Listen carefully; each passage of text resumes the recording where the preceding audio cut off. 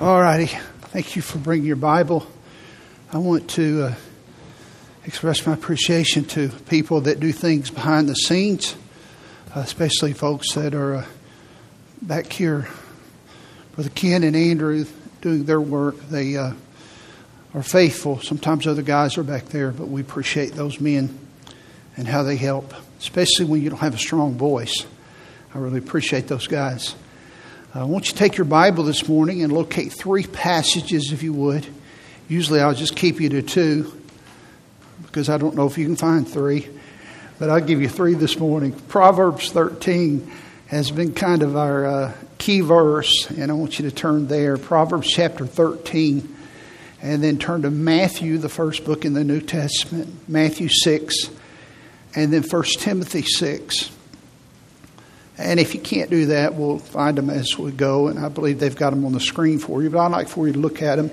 Proverbs 13, and then Matthew chapter 6, and 1 Timothy chapter 6. About 20 years ago, I was in a very small group setting with a group of pastor friends. And in that group, there were 2 men that were not pastors. They were very successful businessmen. They were... to be honest, very, very successful financially, multimillionaires. One man was in his early 70s, and he was had made a lot of money. And so we had got to know them through the years because of some things. And so we were just talking to them about business. I love to hear people's stories and their life journey, and I also like to learn about principles. There are a lot of transferable principles that are true in the business world. I read a lot of business books. I reading a book. In fact, I just finished it. Told one of my boys about it. I said, "I think you'd like this book. Would you like to read it?" He said, "Yeah." A book by a sportscaster on interviews that he had done. In fact, I used a story in it last month. And so I'd like to hear people's stories and hear their principles.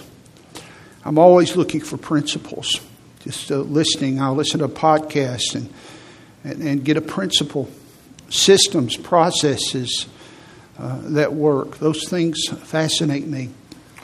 And so because these men were our friends, the conversation turned to business. And so we were at liberty, because we knew them, to ask them some questions about their success and about the nature of it and how they had come to that place in their lives. And one of them said, "Well, if you want to ask," now this fellow was extremely successful, but he said in the presence of everybody, the older man said, "If you want to ask him." He said, "He's the one that knows more about business than I do." And he told me privately later, the younger fellow, he said, "That guy," he said, "people think I have money." He said, "He has money. He really knows how to make money." And so in the course of that, there was a common denominator of what they told us about how that they had come about to make their fortune. I'm going to come back to that in the message because it has an application in your spiritual life. I'll show you that in a moment. Now, we've been in this little series that I've called How to Be Rich. Now, this is not financial wealth, because there's different ways to be wealthy. And because of that, I spent, maybe 6 messages on the subject of how to measure wealth. Because if you do not know how to measure your wealth, someone said many people have climbed to the top of the ladder only to realize it's leaning against the wrong wall. That's not just a pithy saying. That's a truth. Especially when you're 60, 70, if you're 40. And you realize, I'm up against the wrong wall. I've given my life to this. And you don't want to do that. And I hope you'll listen to, I've weighed my words carefully this morning.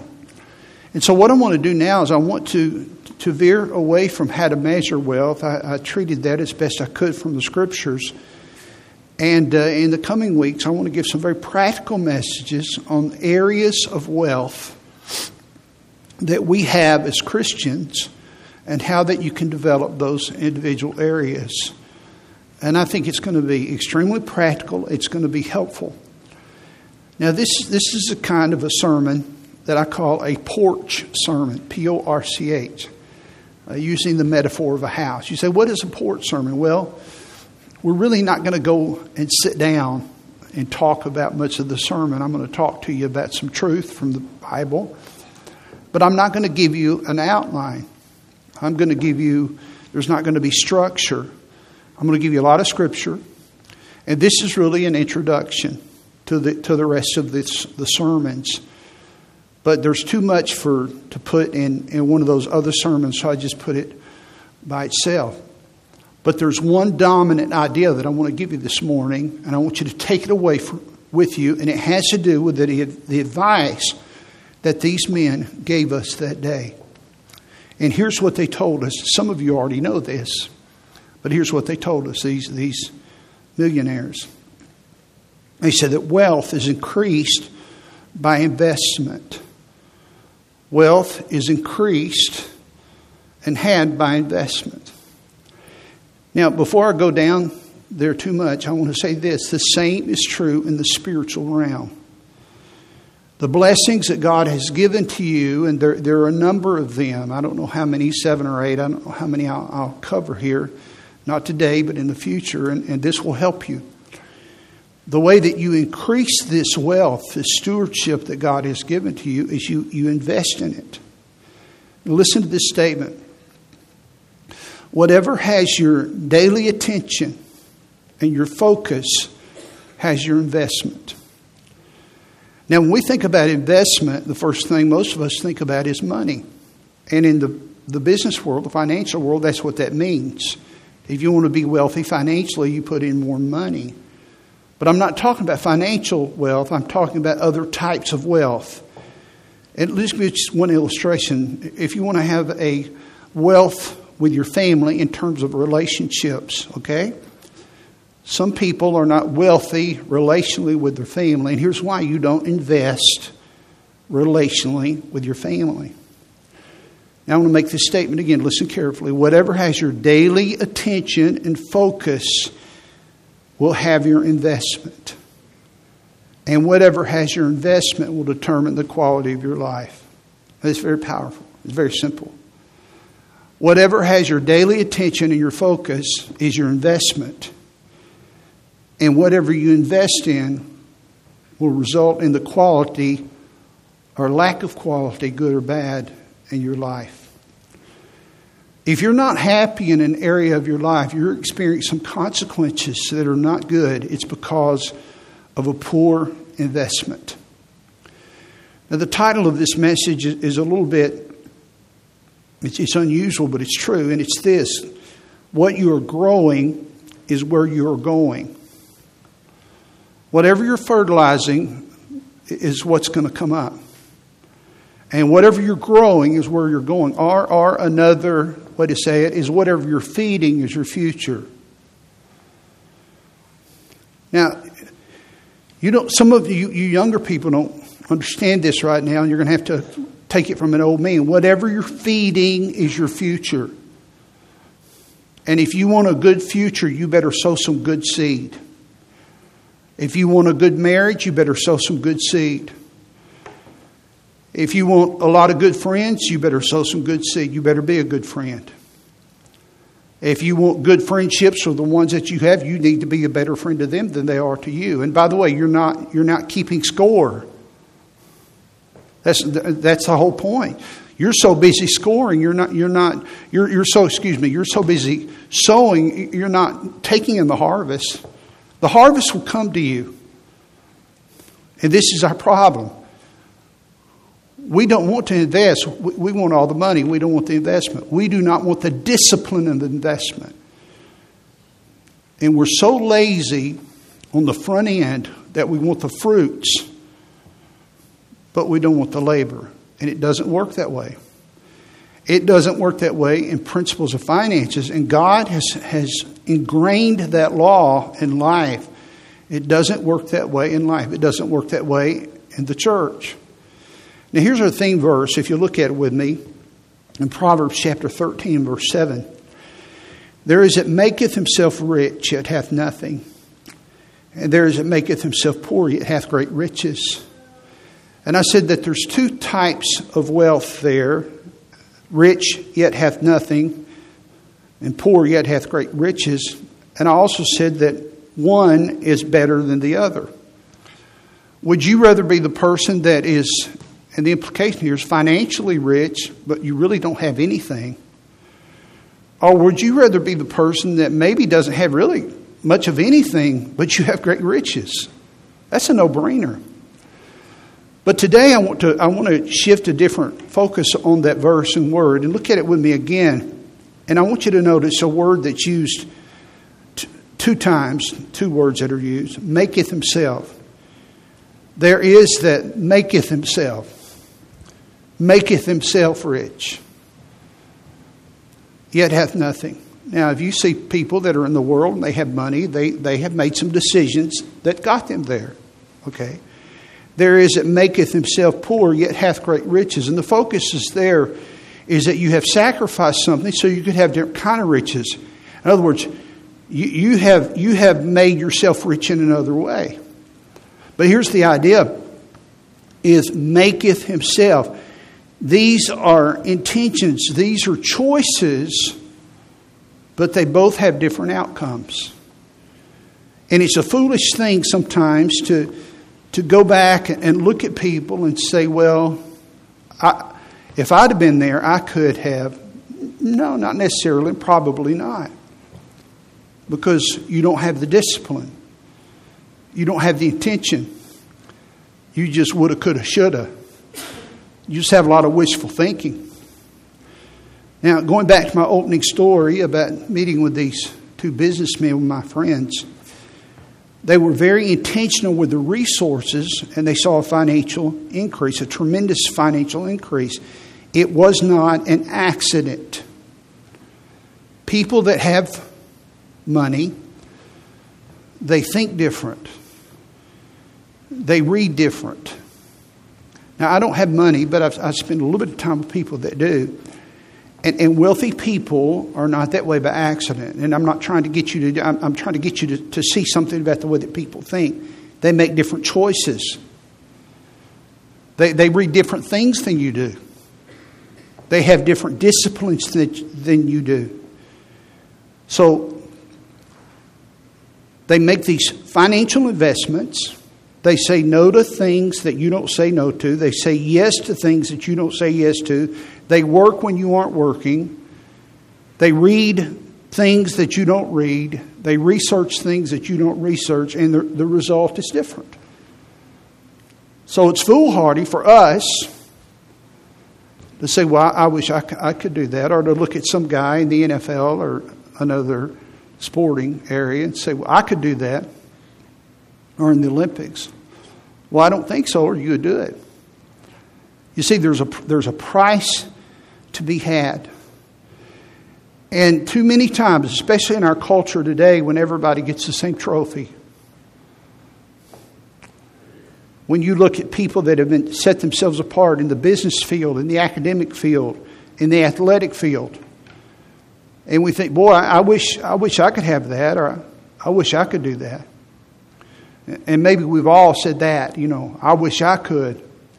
But here's the question. That's not the question. That's not the spirit. Here's the question.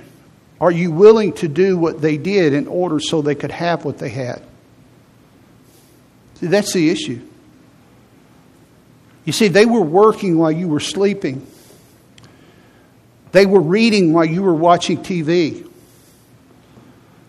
They were making disciplines while you were enjoying something else, maybe something that wasn't sinful.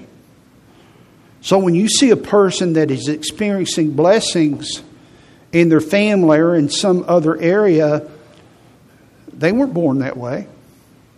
They made different choices. Now there is a financial principle, and I'm going to hinge off of this in just a moment, but I want to dig a little bit deeper because I want you to get this. I want you to feel the weight of this. Because I think in the church sometimes we just say, well, yeah, God's just blessed him. Well, there's a word in the Bible called stewardship, and it's a word, it means management. Well, he did bless him, but he did something with the blessings.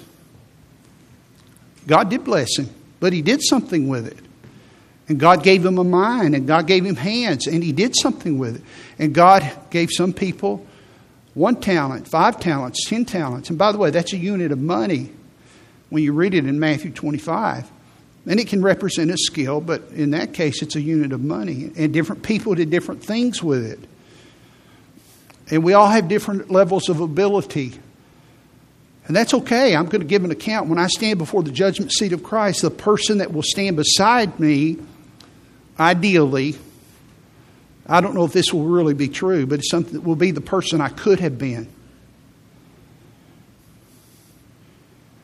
You won't be beside me. My mom won't be there. My dad won't be there. My pastor won't be there. I will stand by myself, and perhaps I will see the person I could have been. And you will stand there, and perhaps the image of what you could have been had you made the right choices. And so my wealthy friends invested, and they practiced something that the world, and it just works, it's called compounding interest. And most of you know what this is. Younger people may not be familiar with it. But compounding interest is amazing. I thought about illustrating it, but it's too much time. I really don't want to do that right now. Compounding interest is simply when you make money on your interest. Principal is what you put in. If you put in $100 and you make 10% in a year, then you're going to make $10. But if you keep it in there, the next year you're going to make principal on $110 when you just put in $100, and so it goes and it keeps going. Now here's the problem, and it's not a problem, but the reality of compounding interest. And this is a discouragement for most people. On the front end, it's just a little bit. It looks like it's not working.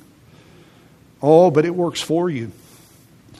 Especially, listen carefully, if you are investing every day. I'm not talking about money now.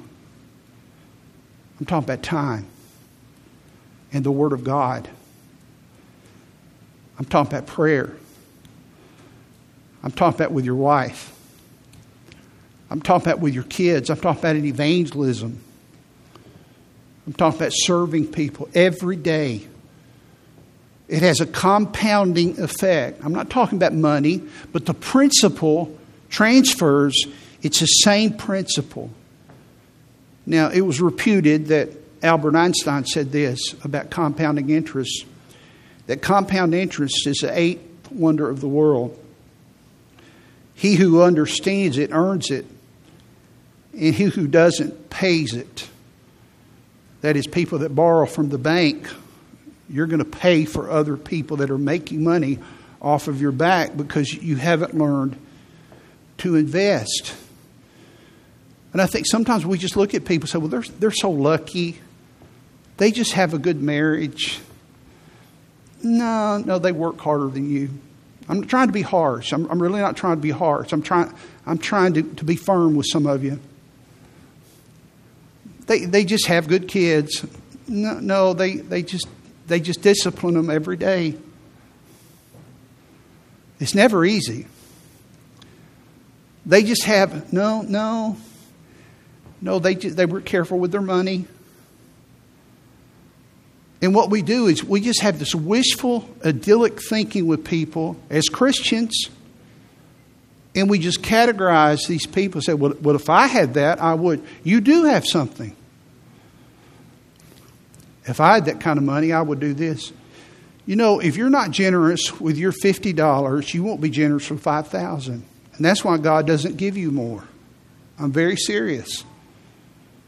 Because God knows who's going to invest and who's. It's an issue of stewardship. It's an issue of trust. When I'm using this metaphor of compound interest, the focus in a spiritual sense is on faithfulness. It's on obedience. It's on being steady in small things on a daily basis, just to do what you're supposed to do and show up. I'm going to spend time in the Word of God every day. I'm reading my Bible every day. Every day, I'm showing up. Now, if you've been here for a year, you've heard me use this expression. a meaningful time alone with God. Now, words mean things, and I'm careful about the way I say them. I don't just say read your Bible. And reading the Bible is the most fundamental spiritual discipline because they affect every other thing. But it ought to be meaningful. But you can't have anything meaningful till you start. Brother Rick, I just don't understand. Well, you can't understand something you don't read. And the more you read, the more you understand. Well, I wish I knew the Bible like him. Well, you can. Used to. He was a moron too. You can. Well, I wish I could sing like him. Well, you may not could sing like him, but you could sing better. But you just can't sit around eating tater chips, watching TV, wait for something to happen. You've got to invest. You've got to determine, God, what do you want me to do? And take the principle of compounding interest and apply it to a relationship with God. And it's not that God's keeping score, but it is that God has entrusted some things to you and me. And He says, what are you going to do with these things? And part of that's for people. And part of the difficulty, and I'm being very transparent with you, preaching sermons like this, is these are called imperatives, especially when we get in here and look at this. And I believe in the grace of God. If you've attended here long, salvation is by grace. You're not just saved by grace, you serve by grace, you grow in grace. I believe all of that. I believe that with all of my heart. But grace is not a static quality. Grace is an active quality. Grace enables you to do what you're supposed to do. You understand? Grace frees me to be who I'm supposed to be. Now, it's not hard to love Paula, but it's hard to love me. Grace frees her to love me. Grace frees me to be the parent I'm supposed to be. Grace gives me the desire and the ability to fulfill my responsibilities. That's what grace does. It's not just this ethereal quality that goes around where Christians are spooky. No, Christians are exceedingly practical. And the depth of your relationship is determined with God, is determined by how you treat that relationship on a daily basis. And the more time you invest in that relationship, in His Word, in prayer, in meditation, the deeper that relationship gets. And can I use this, a financial term? The more it compounds. God still loves you. He loves you as much as He ever has. But He knows you. You don't know Him. And your knowledge of Him begins to expand. It begins to deepen and broaden. And all of a sudden you have this dynamic wonder. Boy, I wish I knew God like He did. Well, you can. You have as much of God as you want in this room this morning. But it's your choices. The choices that you've made. We're either going to choose to live for money, or we're going to choose to live for God's purposes and for His glory. We're either going to choose to live for the temporal or for the eternal. In one of the catechisms, that's not a cave underneath. That's a catechism is a little sentence that people repeat to learn doctrine. The Westminster Catechism, I think it's the first sentence in it. It's really good. I like this. The chief end of man is to glorify God and enjoy Him forever. I like that. Do you get that? It's not doing something. The chief end of man is to glorify God and enjoy Him forever. Now, because of that, I'm going to do some things. But the reason some of us don't do anything, we don't know the Lord. We don't walk with Him. We don't deepen. We don't broaden our relationship with the Lord.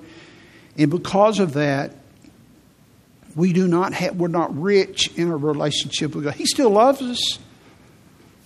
But we're so shallow. We have more money in our pocket. We know more about money than we know about God. We know more about the stock market than we know about the Bible. We know more about our sporting teams. I remember I knew every starting lineup in baseball. I knew their batting averages, their earned run. I knew everything. And God convicted me about that. It's not wrong to know some of those things. I didn't just say, well, that's wrong. That's it. I didn't do that. The problem was that was my investment. And what you feed on is your future. Is that going to help me be a good husband? Is that going to help me with my kids? We talk about things like that sometimes. They need a dad that knows God. Proverbs chapter 10 and verse 22, the blessing of the Lord, it maketh rich. God delights to bless you. He delights to pour His blessings on you. But God's blessing adds no sorrow with it. When you're in His plan, there's no grief. That's what the word means. There's no grief. There's no sorrow. What you feed on is your future. Do you want sorrow?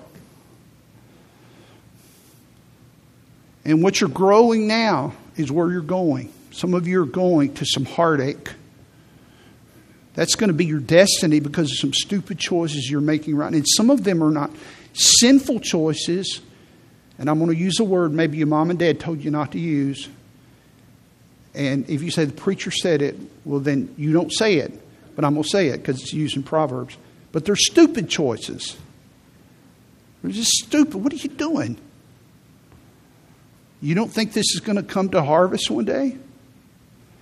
I mean, if you sow corn, you're going to reap corn. You're neglecting life. You're neglecting the Lord. Now, Matthew chapter 6, look at that with me in verse 19. I want you to notice the word treasures here. We're talking about investments. We're talking about wealth. Matthew 6:19, lay not up. That's an expression that means to have in store, reserve. He says, lay not up for yourselves treasures upon earth, where moth and rust doth corrupt, and where thieves break through and steal. But lay up for yourselves, look at this, there's a contrast here, treasures in heaven. Now you're laying up something. You're putting them in store. There's a reserve.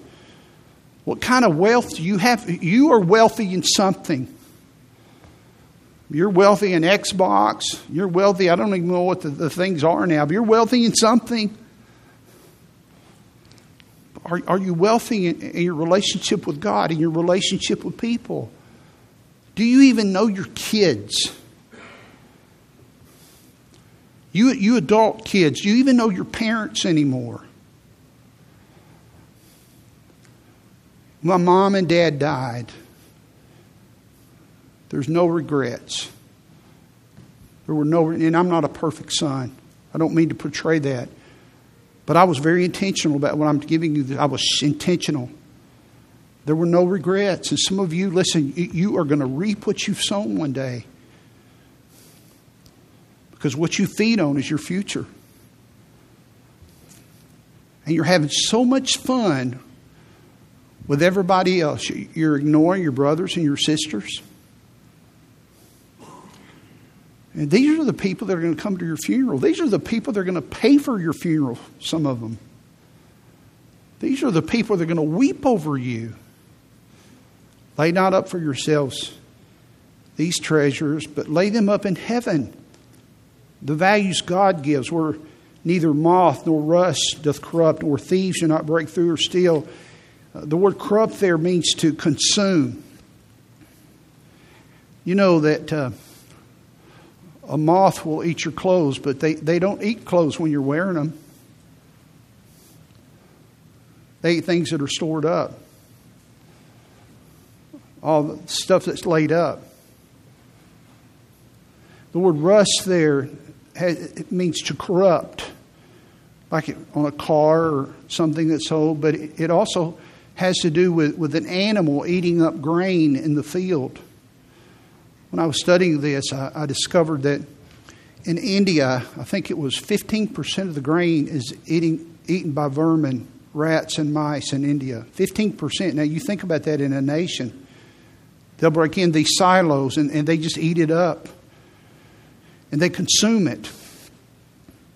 And then in that day, they would hide their gold and their valuable monies in the fields. And professional thieves, they would watch, and they'd see someone late at night going out with a shovel. They'd say, "Oh," and they would mark it, and then they'd go to bed. In the wee hours, they'd go dig and see if it was something valuable. They would break through and they would steal it. And here's what the writer's saying: the only thing secure is in heaven. Because moths are going to eat your clothes, rust, animals are going to eat your stuff, thieves are going to steal. The only thing that can't break through and steal in heaven, thieves aren't there.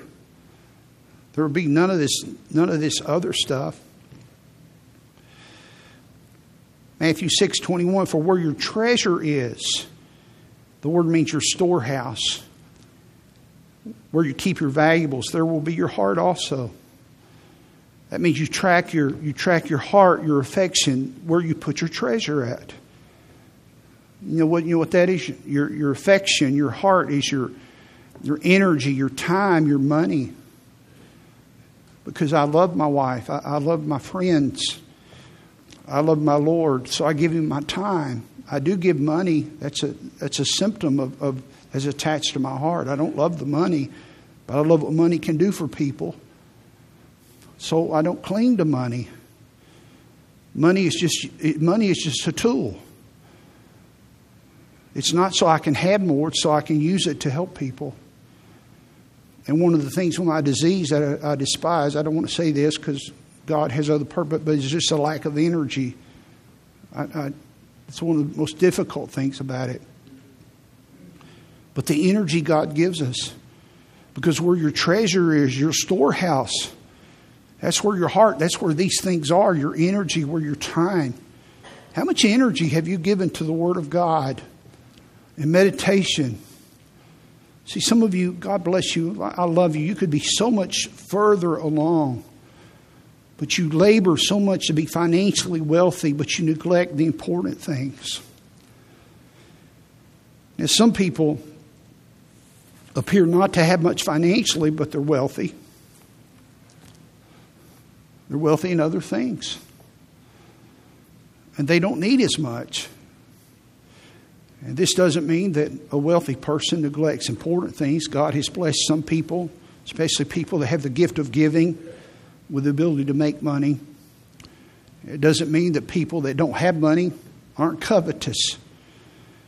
I just want to veer off. I'm getting off the subject, but I put this in here on purpose because of what we hear politically so much. That, we divide the pie evenly. The Bible doesn't teach that. America should not be socialistic or communistic because the Bible isn't. Don't ever let anybody tell you, well, here's what the Bible is. And no, it isn't. The Bible says you need to work. And to those that work go the spoils. There is a place for grace. Thank God we'd all go to hell if there wasn't. But after you get saved, God says, okay, I want you to do something for me. And I've saved you and enabled you to do that. Proverbs chapter 6 and verse 6 says, go to the ant, thou sluggard, consider her ways and be wise. You read that passage and an ant prepares as forethought. They think. Okay, what's the leverage point here? And be wise. In other words, consider the future, because what I'm growing is where I'm going. Proverbs chapter 22 and verse 29, seest thou a man diligent in his business, whether it's financial or the family business, raising your family, whatever it is, he shall stand before kings, he shall not stand before mean men. Now, mean doesn't mean, you're probably thinking about a family member, like, that's not what that means. It means like, remember when you had math and you were looking for the mean? It means the average. He shall not stand before obscure people. Here's what that means. It means God promotes people that are diligent. I'm hesitant to say this, but I'll go ahead and say it because it fits here. I'm very frustrated sometimes when I visit churches and I sit where you sit. And I can tell when the pastor hasn't studied. I want to take my Bible and fold it and get in the car and leave. You have wasted my time. Now, I'm not talking about that they have different gifts. You haven't studied. You're up there shooting from the hip. What are they paying you for?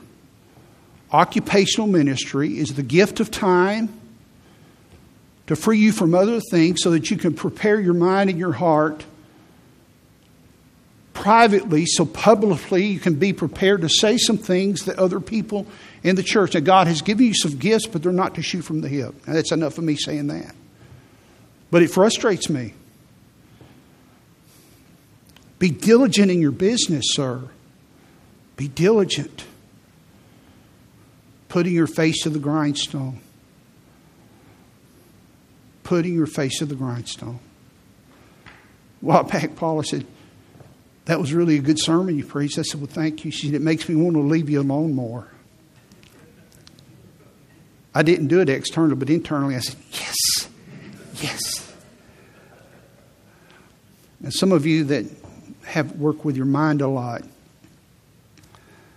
sometimes I'll be working and you know, you're coming up trying to put this, and she'll come, hey, Rick, and she'll talk, you know, I'm just being polite. Yes, and I'm saying, oh, God, help me not to lose that. You know, what is that? And finally I'll say, you know what, honey, I know it looks like that I'm just sitting here having a really good, but I'm in the office right now. Oh, I am so sorry. It's okay. And then she leaves, and I said, well, God, it's like somebody just hit the delete button right there. It is totally gone. But the point is, whatever your business is, be diligent in it, especially when nobody's watching. We can make these investments. Send text when nobody's looking. Call people when they don't expect it. When you hear a song and you think about somebody, send it to them. Don't just think about it. It doesn't take a lot of energy, 60 seconds. I heard this song. I thought about you. I thought it would help you. You can be an encourager to invest in people. Look at 1 Timothy chapter 6, if you would. 1 Timothy 6. Look at verse 9. Notice the warning here. 1 Timothy 6, 9. Now I'm going to read it wrong first, okay? And then I'll correct it. Here's the wrong reading. But they that are rich fall into temptation. Is that what it says? No.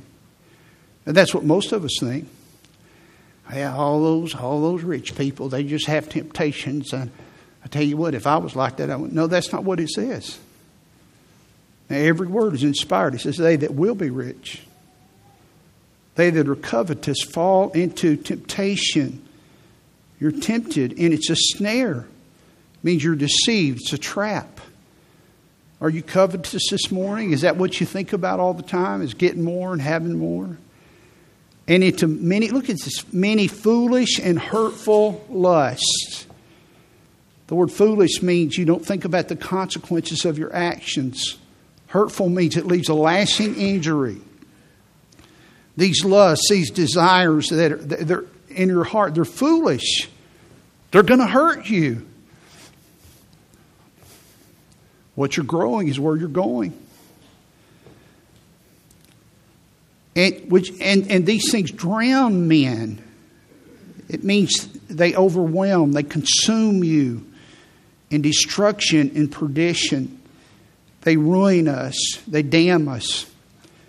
For the love of money is the root of all evil, the offspring of all evil. Not having money, just loving money. I've known people that have money, but they don't love it. And I've known people that don't have money and they do love it.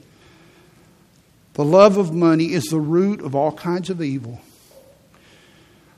which while some coveted after, and there's the issue. Look at this. They have erred from the faith. They've been led astray from the faith. They left God. And look at this line, is powerful here. And they pierce themselves through with many sorrows. Do you know what that means? It means to be completely impaled with sorrow. That is a word picture. You don't just have a sorrow. You are completely impaled with sorrow. And it goes back to the first line in verse 9. Because you will be rich. You will be rich. And let me quickly give you some scriptures here about the folly of investing in the wrong thing.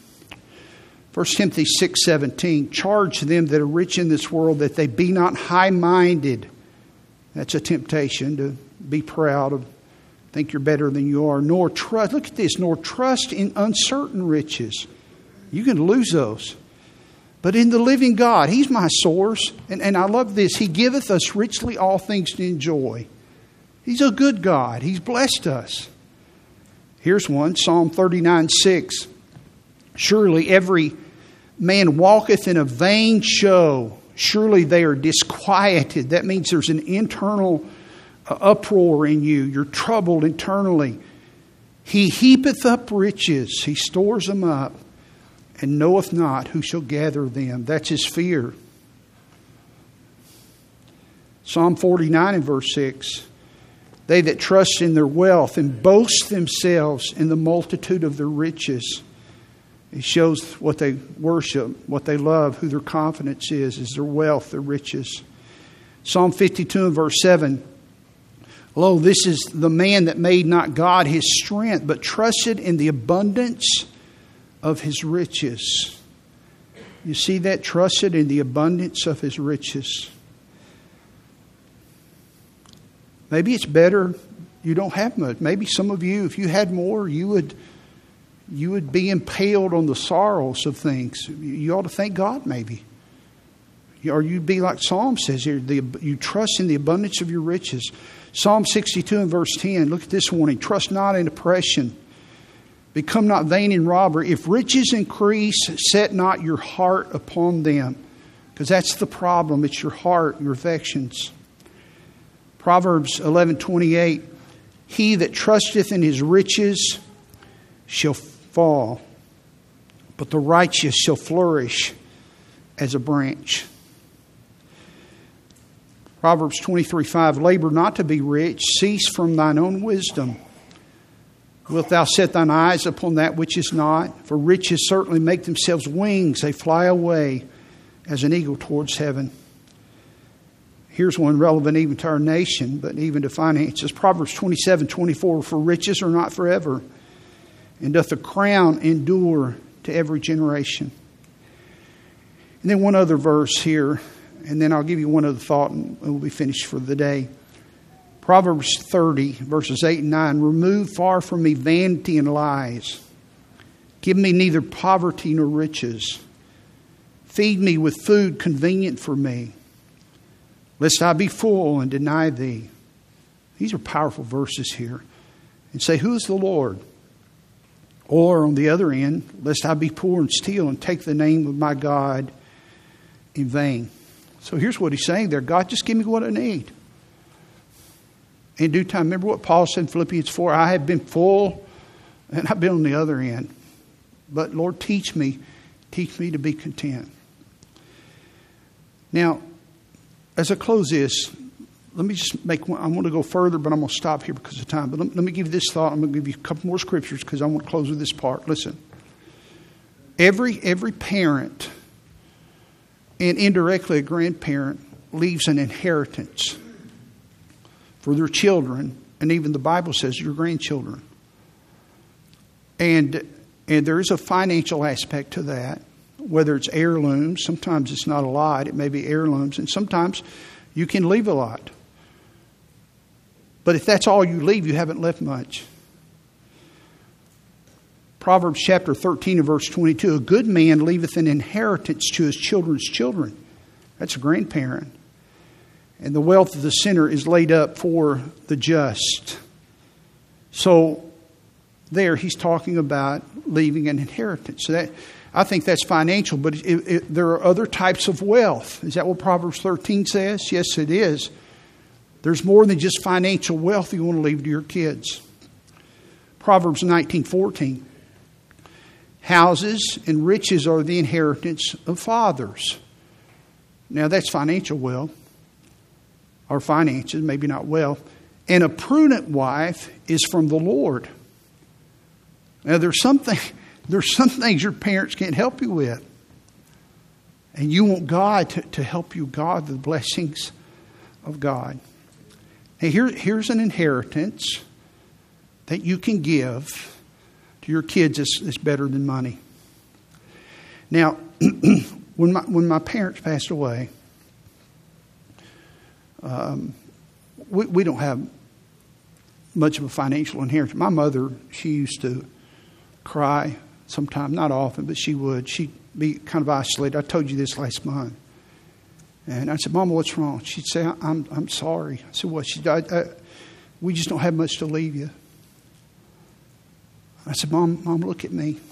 Look at me. I said, you and Daddy gave us Jesus. And I began to list all these things, and it troubled her. It troubled her. It never troubled us. My brother's a missionary, and he travels. He can't because of COVID. He was in St. Louis a couple of weeks ago, and he does some stuff locally now. He's trying to get back where he can go overseas. He goes to Israel a lot, Brazil, and he goes all over the world. It's been very difficult for him, and he wants to do that. He lives where my mom lives. Lost his wife. So I get this is very personal, but I want to illustrate this. So he's texted and sent me all the, hey, I met with the lawyer, I'm trying to do this to the house. I want to be right with this, and we'll buy the house. I said, Hoss, it's fine. Don't just shut the meeting. It's okay. We're good.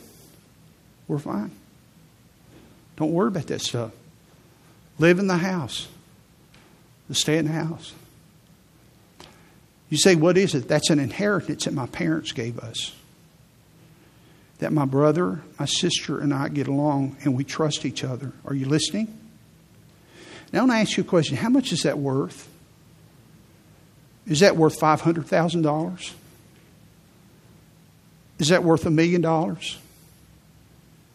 Is that worth $10 million? How much is that worth? We trust each other. We don't even think about it. And the only reason I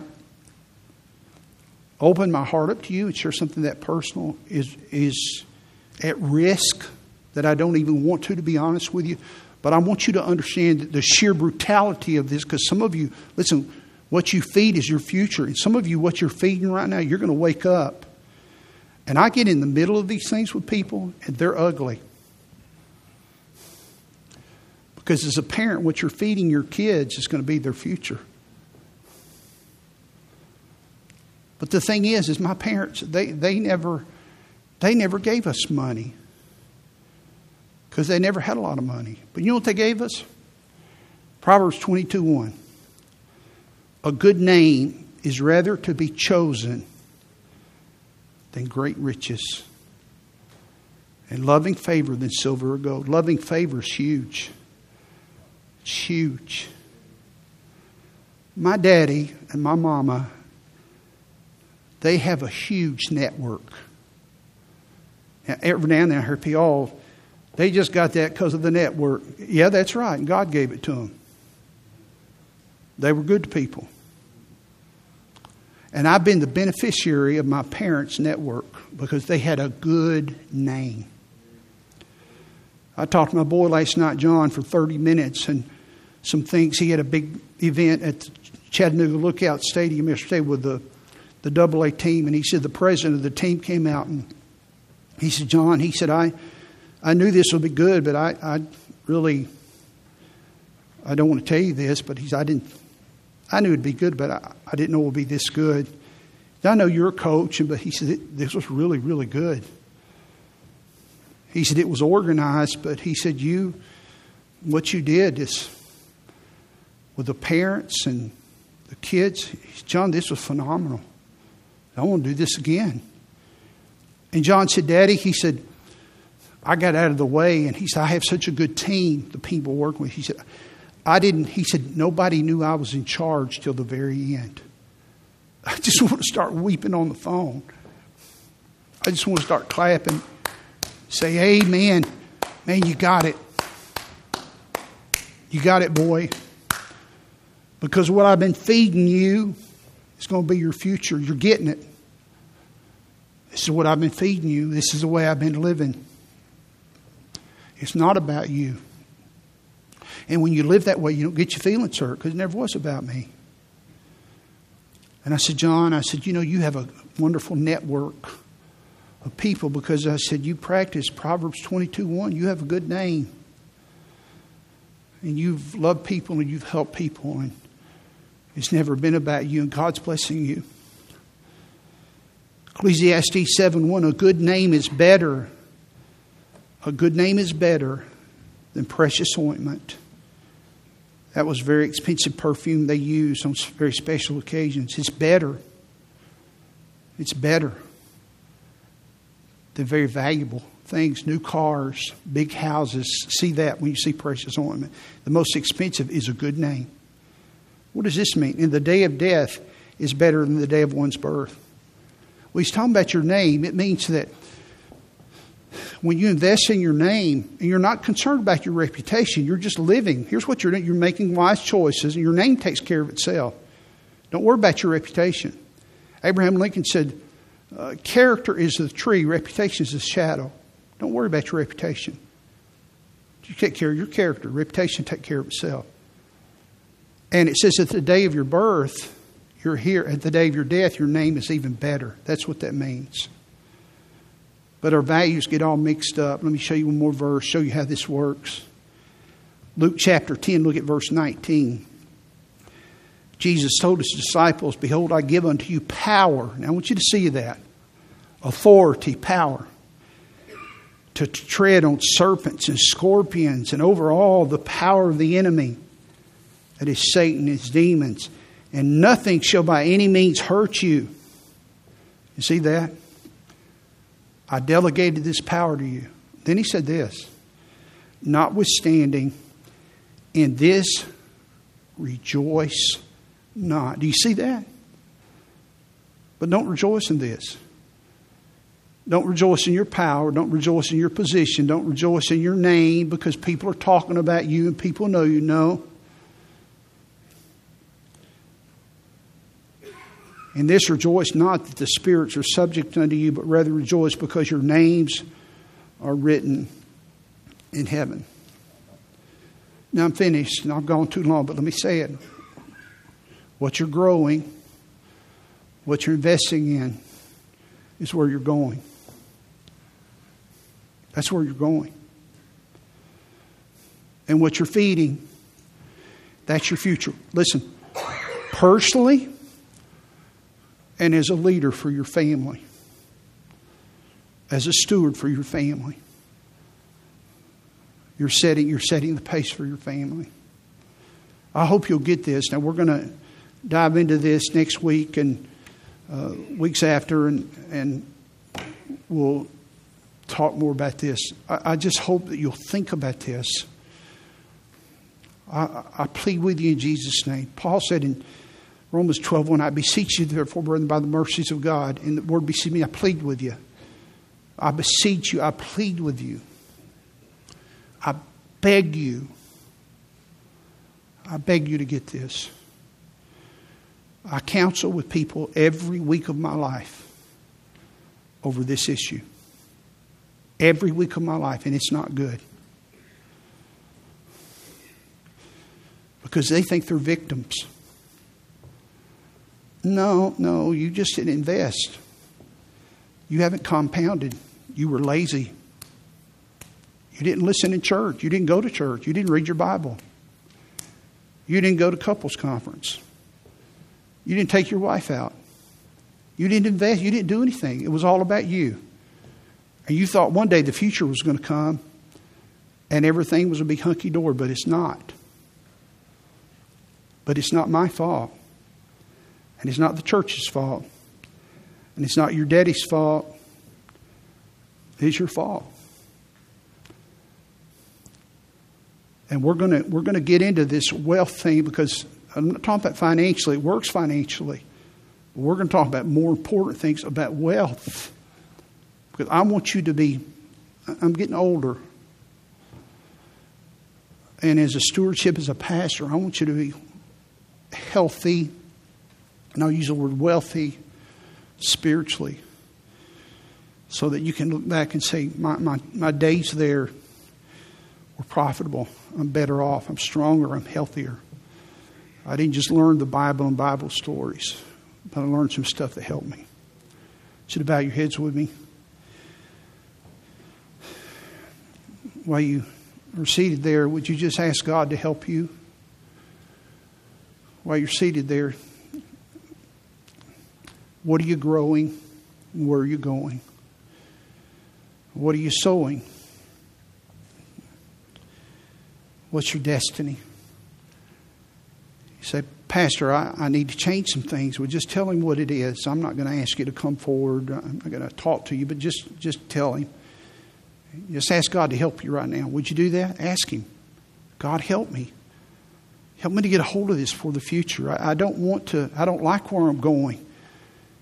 Help me to have this compounding interest on the positive and help me to change it today. God, help me. I need your help. I need your grace. I can't do this by myself. Our Heavenly Father, I pray that you would help our people, your people. These are not my people. They're your people. They're the sheep of your pasture. You have put me here as an under-shepherd of sorts to serve them, to love them, to feed them your word. And Lord, as I have been preparing these messages for recent weeks, you've just been stirring in my heart. Even as I want to get away from them, you won't let me. And no, this is what we need. And Lord, I feel like there's somebody here. There's somebody here that their life can be transformed even today. Now, it may be 5 years, 10 years till they see the fruit of it. But today can be the first day when they finally, as it says of the prodigal, came to himself and said, okay, this is going to change today. I'm going to start compounding interest in new areas. I'm going to stop the foolishness. I'm going to stop compounding in wrong areas. I'm going to start compounding and growing so I can go in the area that would please God. We need your grace. We can't do this by ourselves. Have mercy on us. Bless these precious people. And bless Friendship Baptist Church as we apply this. In Jesus' name, amen. Thank you.